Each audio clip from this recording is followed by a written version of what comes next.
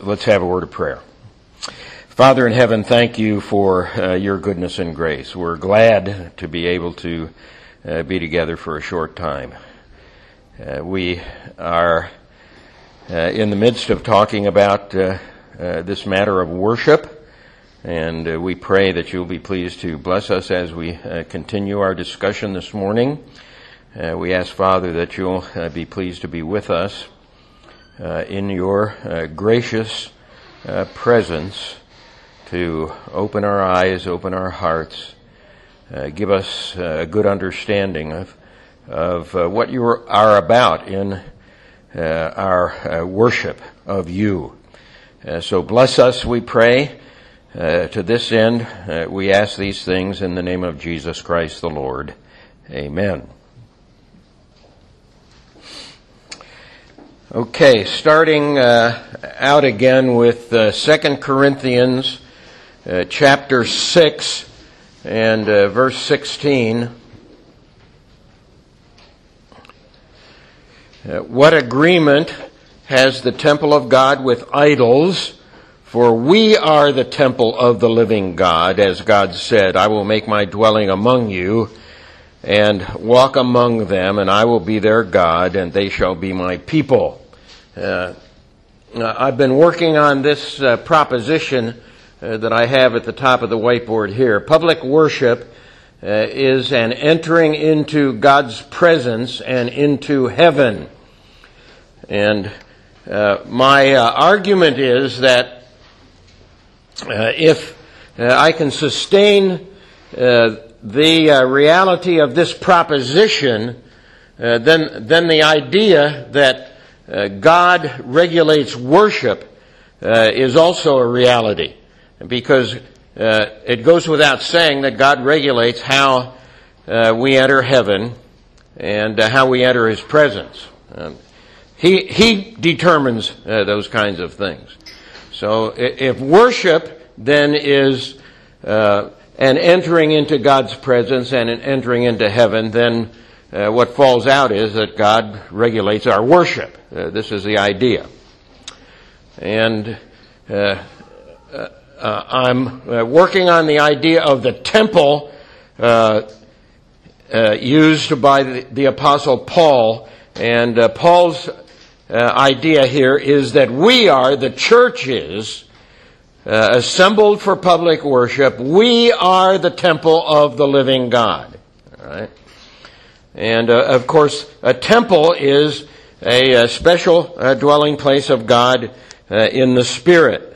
If you look at Ephesians chapter 2, a little review again here.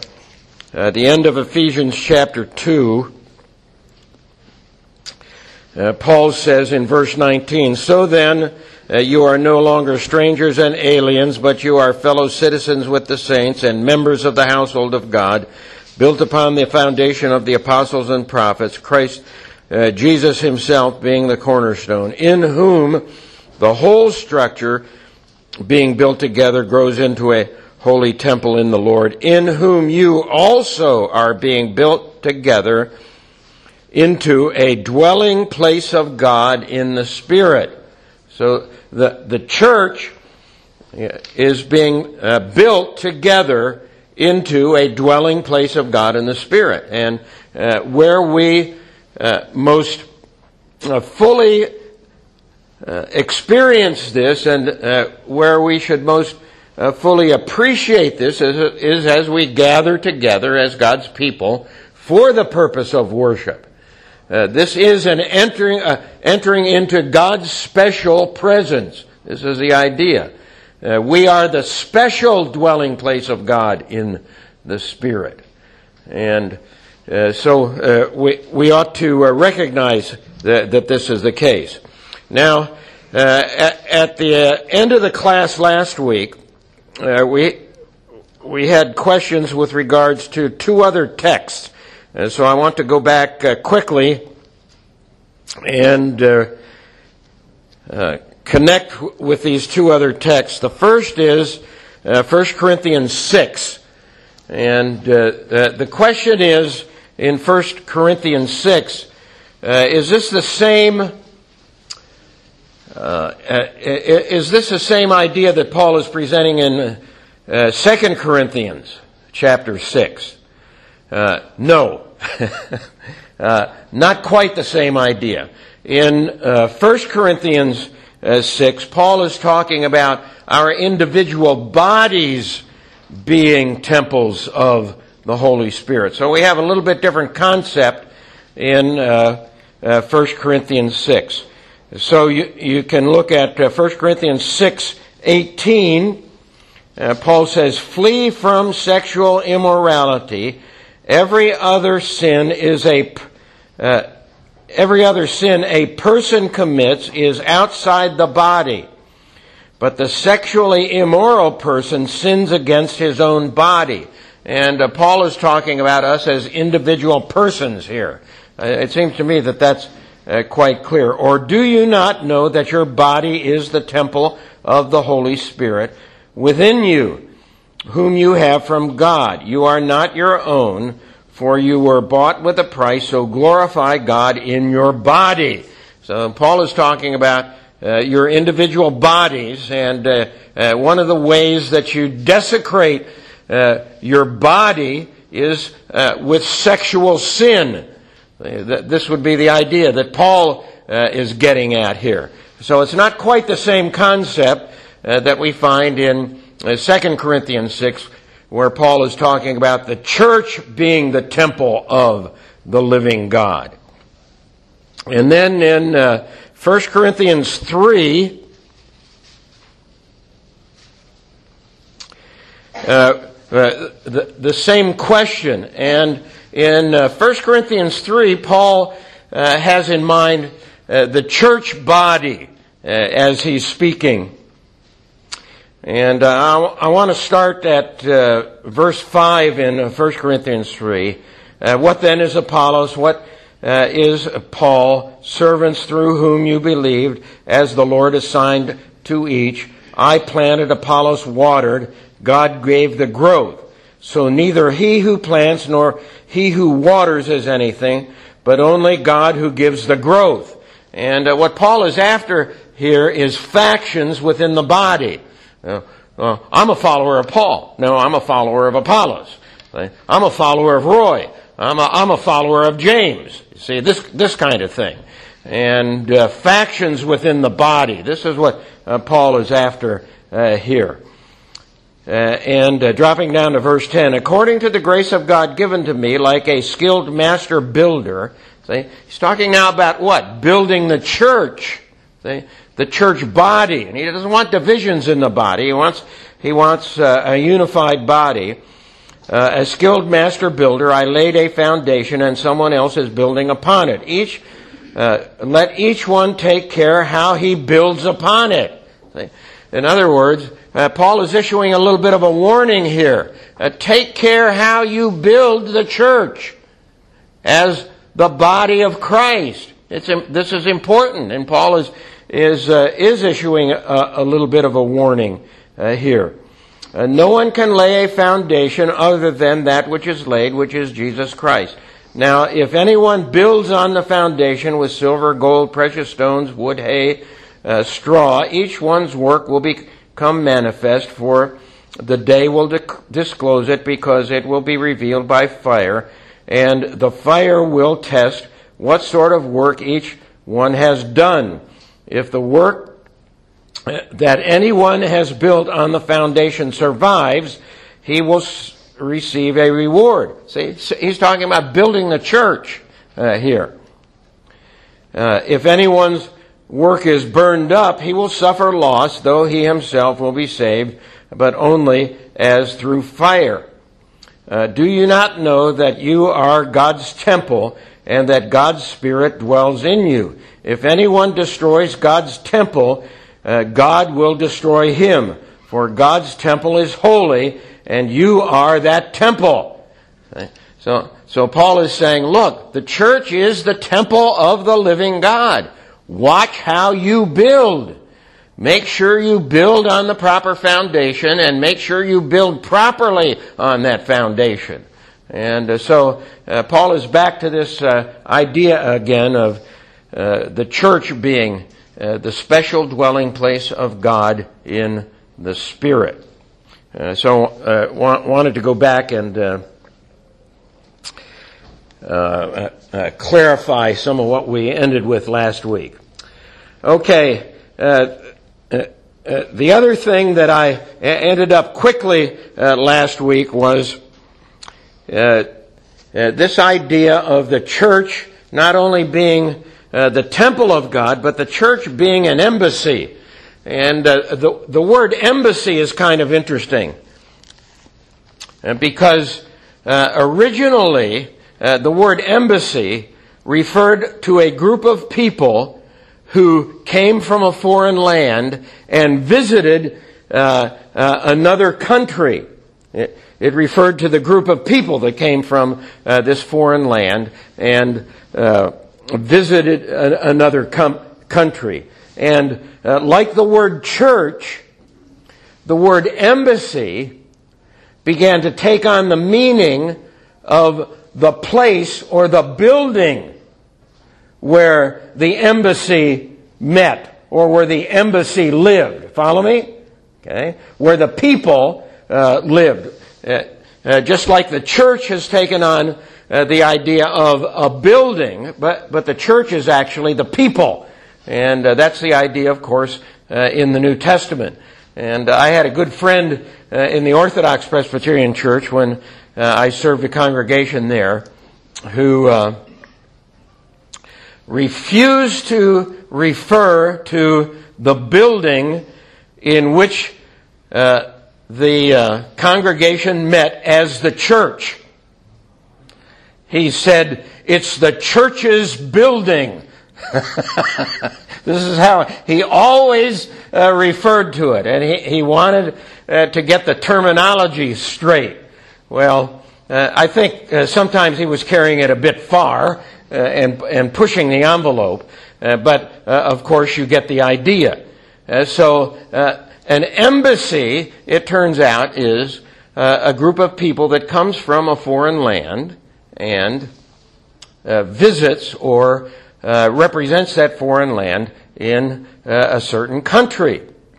And of course, in Ephesians 5:20, it's 6:20, I'm sorry. Paul says, "I am an ambassador in chains, that I may declare boldly as I ought to speak." And elsewhere, Paul calls himself an ambassador. In other words, he's a representative from a foreign land. The foreign land is heaven. He's a representative of heaven in the world. And what does the Apostle Paul say about Christians? About individuals like you and me? He says of you and me, your citizenship is where? In heaven. In heaven. You are citizens of heaven. And because you are citizens of heaven, as it turns out now, you are representatives of heaven in this world. This is what's taking place. And so as you and I gather together for worship, especially on the Lord's Day, when we gather together for worship, we are an embassy of heaven. Our citizenship is in heaven. We are representatives of heaven in this world. This is how we ought principally to view ourselves. And unfortunately, too often, we view ourselves as, no, I'm a Purdue grad. I'm an IU grad. No, I'm from Indianapolis. And we root ourselves in this world, where actually we should understand, root and branch, we are connected to heaven. We're adopted children of God. We've been brought into a new family, and our citizenship is in heaven. And as a result, when we gather together, we are this embassy in heaven.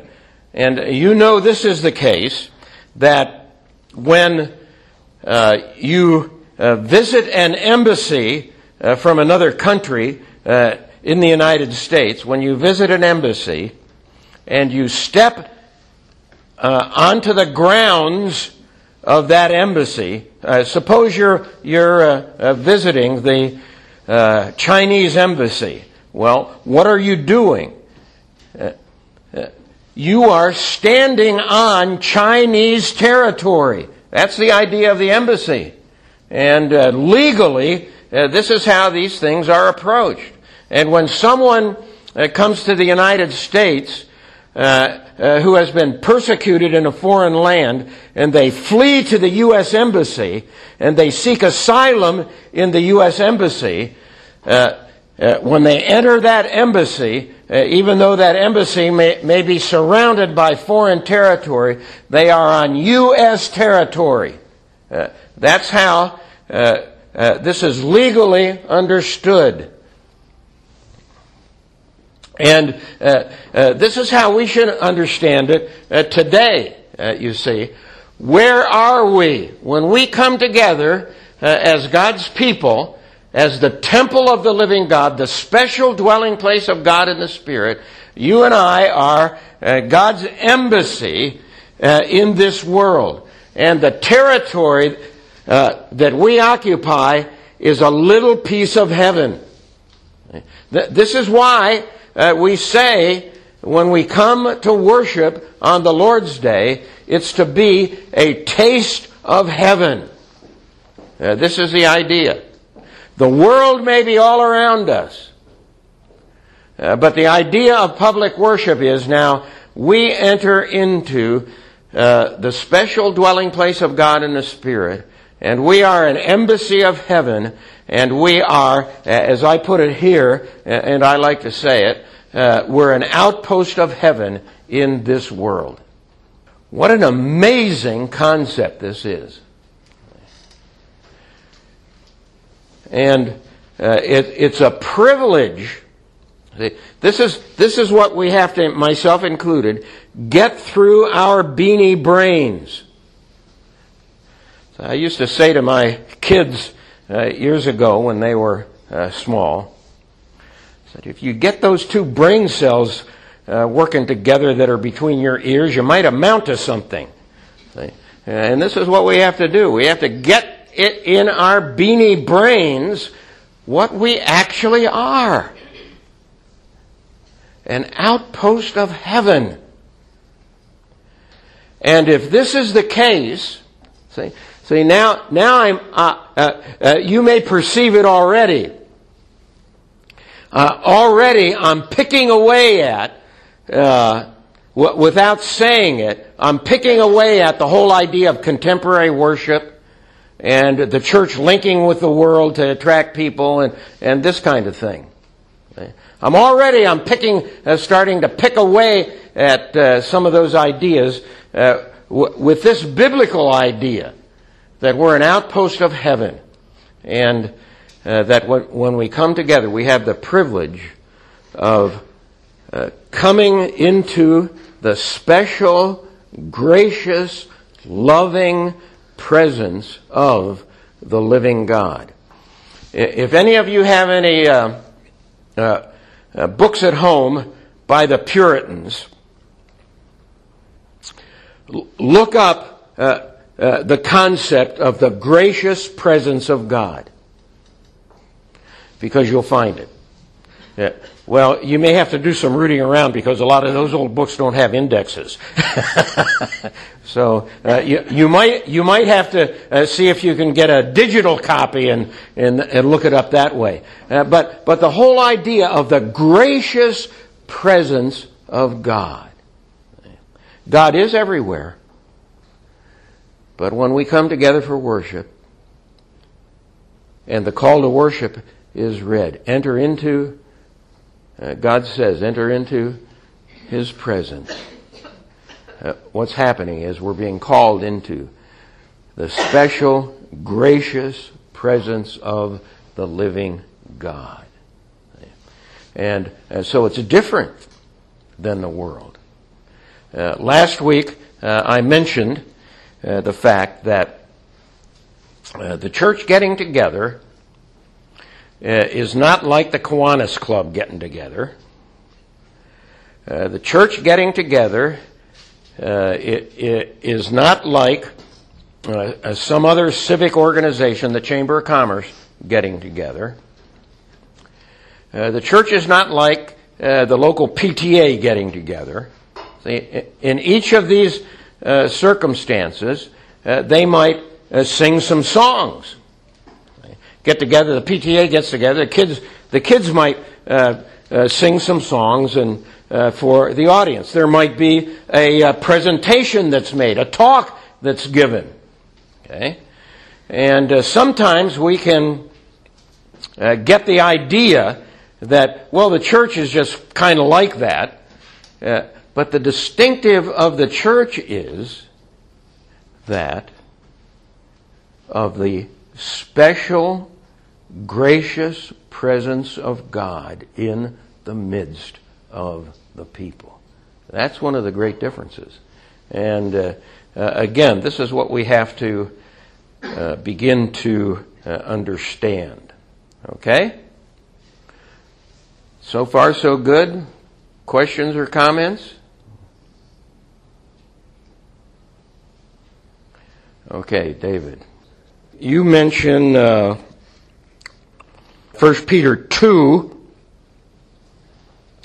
As you come to Him, a living stone rejected by men, but in the sight of God chosen and precious, you yourselves, like living stones, are being built up into a spiritual house to be a holy priesthood, to offer spiritual sacrifices accepted to God through Jesus Christ. This is 1 Peter 2, 4 and 5. It's quite striking, isn't it, when Peter speaks about this, the hook is what? The temple. The idea of the temple. This is where he goes. This is the connection that Peter is making. The idea of the temple. So we're in the same ballpark as the Apostle Paul, as he speaks about. We are the temple of the living God. Now, this other text, where 2 or 3 are gathered together in my name, there I am in the midst of them. Okay, this is a great text, but it is usually misquoted or quoted in an improper context. So not trying to impute any difficulty here, but this is normal. And when you look up this text in the original context, the context of when 2 or 3 are gathered together, there I am in the midst, is the context of discipline. The context of discipline. And that's important. Okay, that's important. But it's a little bit different slant on what we're talking about in these classes. So I just encourage you to look that up and look up the context there. Okay, Claudia. Okay, the question is, I have difficulty with my premise. So what else is new? Public worship is an entering into God's presence and an entering into heaven. And this is why I bring up this whole idea of the embassy and the idea of the embassy. That when you enter an embassy, you enter the territory of the foreign power. This is the idea of an embassy. And again, I'll use the analogy of someone in a foreign land who's been persecuted for their faith, and they flee to American embassy and to seek asylum. And when they enter that embassy, even though that embassy might be in Afghanistan or in Russia or in China or wherever it might be, when they enter that embassy, they are on U.S. territory. That's the idea of an embassy. And that territory is protected. See? That territory is protected by a contingent, usually of Marines. An infringement of that territory is defended as an attack on the United States of America. I mean, that's how it's viewed. And similarly, you see with the United States embassies in the United States of America. And so it's the same concept. We are, understanding what Paul is saying, we are an embassy of heaven, and we are citizens of heaven, and gathered together as God's people, we are in the territory of heaven. I think this is what Paul is teaching us. You know, it's strange to our ears. I grant that. And I've had students at the seminary say to me, well, how do you teach this? How do you get people to understand this in the church? I said, you have to teach it over and over and over and over and over and over and over again. This is what has to happen. Because, it's sad to say, but nevertheless, we have not been taught to think in this way. Another hand. Do we have a couple hours?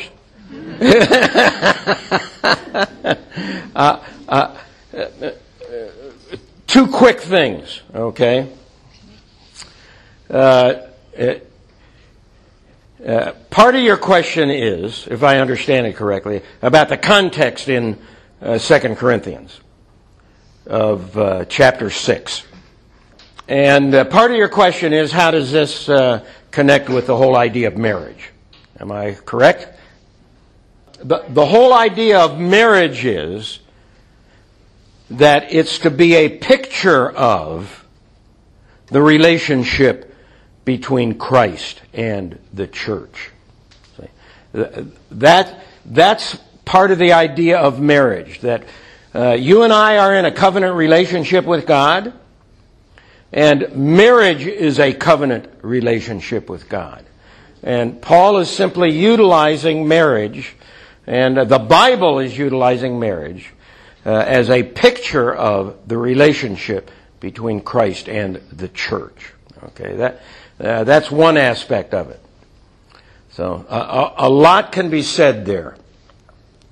Look now, if you would, at 2 Corinthians. This is an interesting aspect about the text. The text in 2 Corinthians chapter 6 that I'm referring to is a text that's kind of set out in a parenthetical way. In other words, the Apostle Paul is in the middle of a discussion, and then he goes off, and then he comes back to his original discussion. And the best way for me to show you this is to look at, first of all, look at 2 Corinthians 6 and verse 11.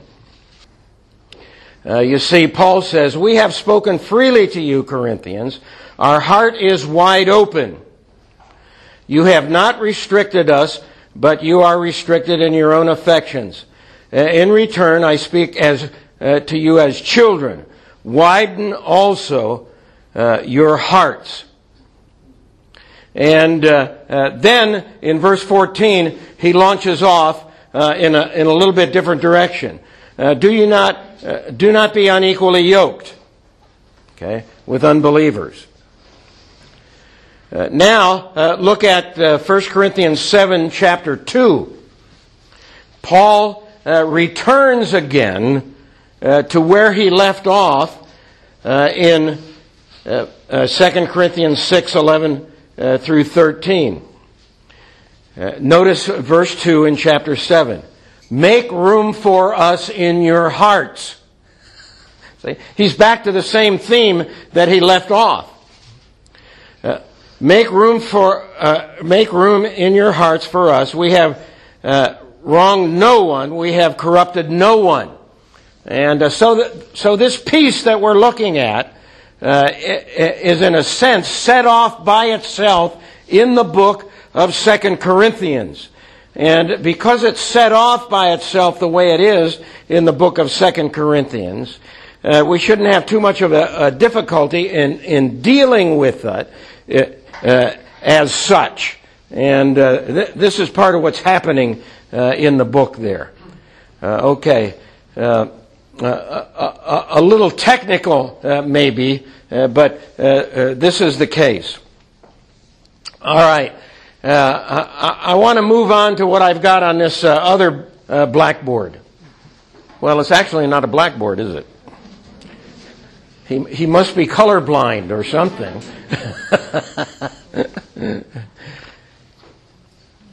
And I've given you a timeline here.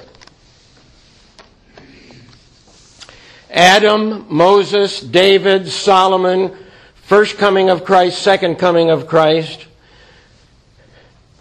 The time between Adam and Moses, the time between Moses and David, the time between David and Solomon, the time between Solomon and the first coming of Christ, the time between the first coming of Christ and the second coming of Christ, and then heaven. All right? This is the idea. And it's quite striking when you do a study along this line. In the period between Adam and Moses, worship was conducted around various altars in various places. So we're talking about the manner of worship and the place of worship. The manner of worship was very simple. It was burning offerings on an altar, and the altar was in various places. And you can track, for example, where Abraham went and built various altars. So worship was simple at various altars in various places.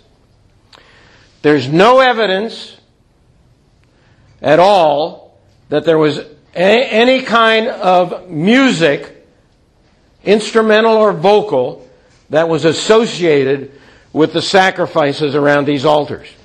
All right?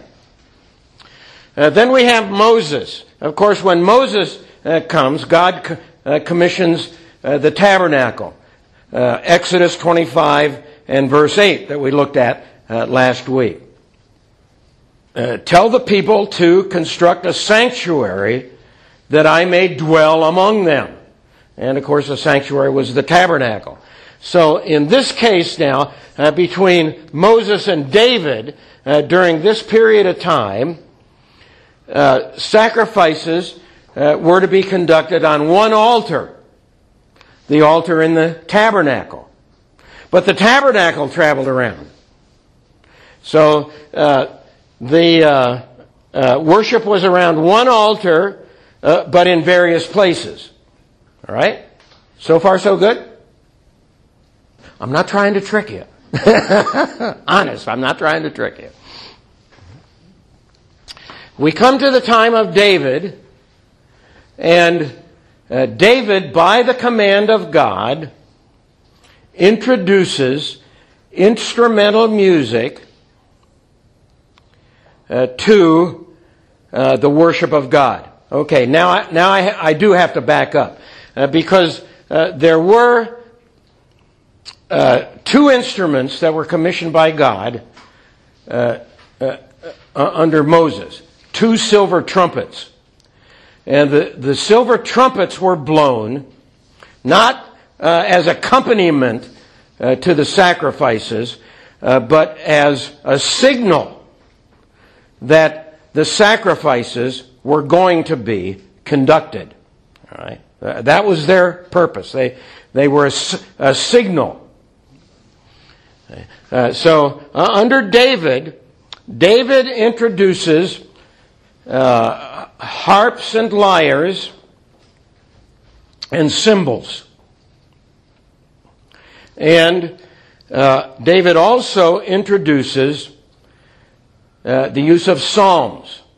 And this is through the prophets by the command of God.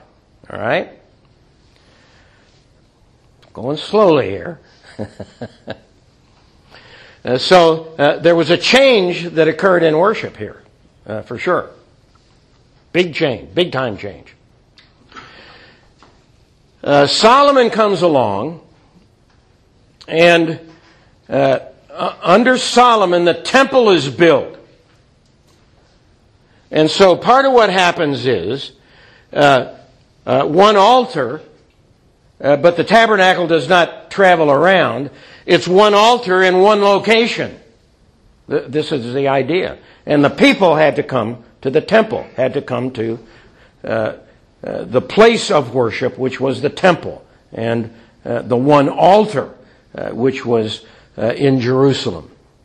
Okay? And the singing around the altar with the psalms and the use of musical instruments continues under the era with Solomon. We come to Christ, and Christ predicts the destruction of the temple. Everything changes at this point. And we have the New Testament church. Now, the striking thing that occurs here is that there's no longer instrumental music associated with worship, but there continues to be the use of sacred song, and I would argue the use of the Psalms. Okay? So far, so good. For some of us. And then Christ comes a second time, and now there comes another profound change. One of the profound changes that occurs at the first coming of Christ with regard to worship is that during the time of the temple, the sacrifices and the assembly of God's people is principally with the temple. Okay, synagogue. I'll talk about the synagogue later. But it's principally worship in one place. And in Deuteronomy chapter 12, the prophet Moses, God through the prophet Moses, says that when the people come into the promised land, that they will find the place where they are to worship and where the temple is going to be built. And this is what they do. Now, in this era with Christ, there are a multiplicity of places of worship, right?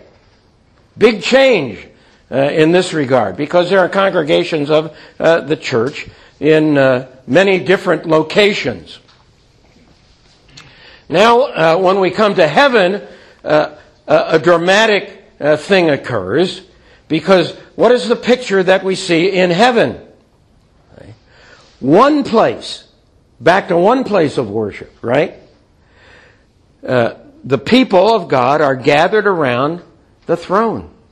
Myriads and tens of thousands gathered around the throne to worship the Lamb. So, over the course of history, there are changes that take place with regard to worship. No doubt that this is the case. And over the course of history, these are God-ordained changes in worship that take place. In each circumstance, it's a God-ordained shift in worship that takes place. We have to understand that this is the case. And part of the point of this is for us to understand that individuals among the people of God are responsible to maintain the standards of worship ordained by God in the era in which they live. Follow me? Individuals, see, whether it's in the time of Moses or David or Solomon, individuals are required to maintain the standards of worship prescribed by God in the era in which they live. Let me illustrate it this way. Moses was a prophet. No doubt that this is the case. And suppose Moses came along and said, you know, I see looking down into the future that David introduces song and musical instruments to worship. Man, that'd be cool. I think it'd be a great idea for us to go ahead. Moses saying this now. Moses is saying, I think it'd be great. It'd be cool for us to introduce musical instruments to the worship of God in the tabernacle. And what do you suppose God would have said? Nah. I didn't tell you to do that. Right? This would have been the case. The point being that Moses was responsible, and the people of God during this period were responsible to maintain the standards of worship ordained by God in this era in which they live. And the same would be true during the time of Solomon. Suppose the priest during the time of Solomon would say, you know, we've got all of this stuff that we have to do. These washings and these rituals and all of this equipment and we have to haul around and, you know, all the bloodletting that's going on and all this thing. You know, worship during the time of Moses was a lot more simple. Let's get rid of these Levitical choirs. Let's get rid of these instruments. And let's just go back in time to the simplicity of worship during the time of Moses. What would God's response have been? No. You are responsible to maintain the standard of worship ordained by me in the time in which you live. Same principle here. What do we like to do? We like to go back to this time of Solomon and David and resurrect the instrumentation that was utilized in worship at that time. Or we like to look ahead to heaven. Anybody been to heaven in this? I mean, where is Claudia? Now we're throwing.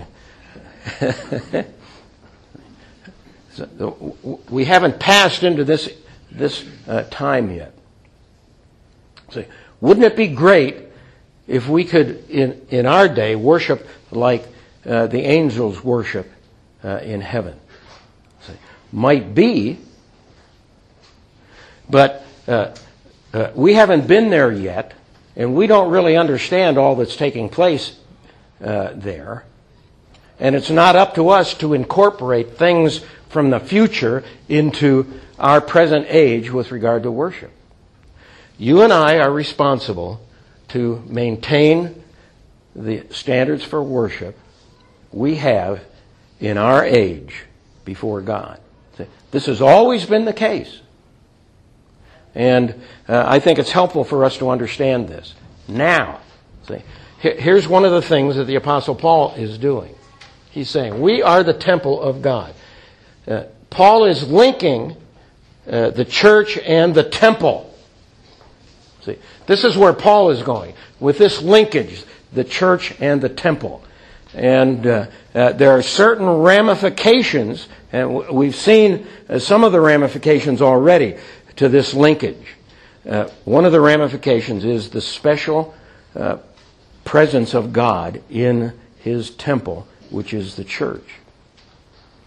And another ramification of this linkage is the fact that in the temple there were stated times of worship, and there was a stated practice of worship. And in the church today, you see, we would say the same thing. There are stated times of worship, and there's a stated practice of worship.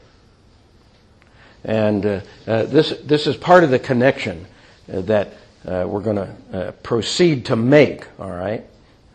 That we want to go there. All right, I took up all the time myself. Let's have a little word of prayer.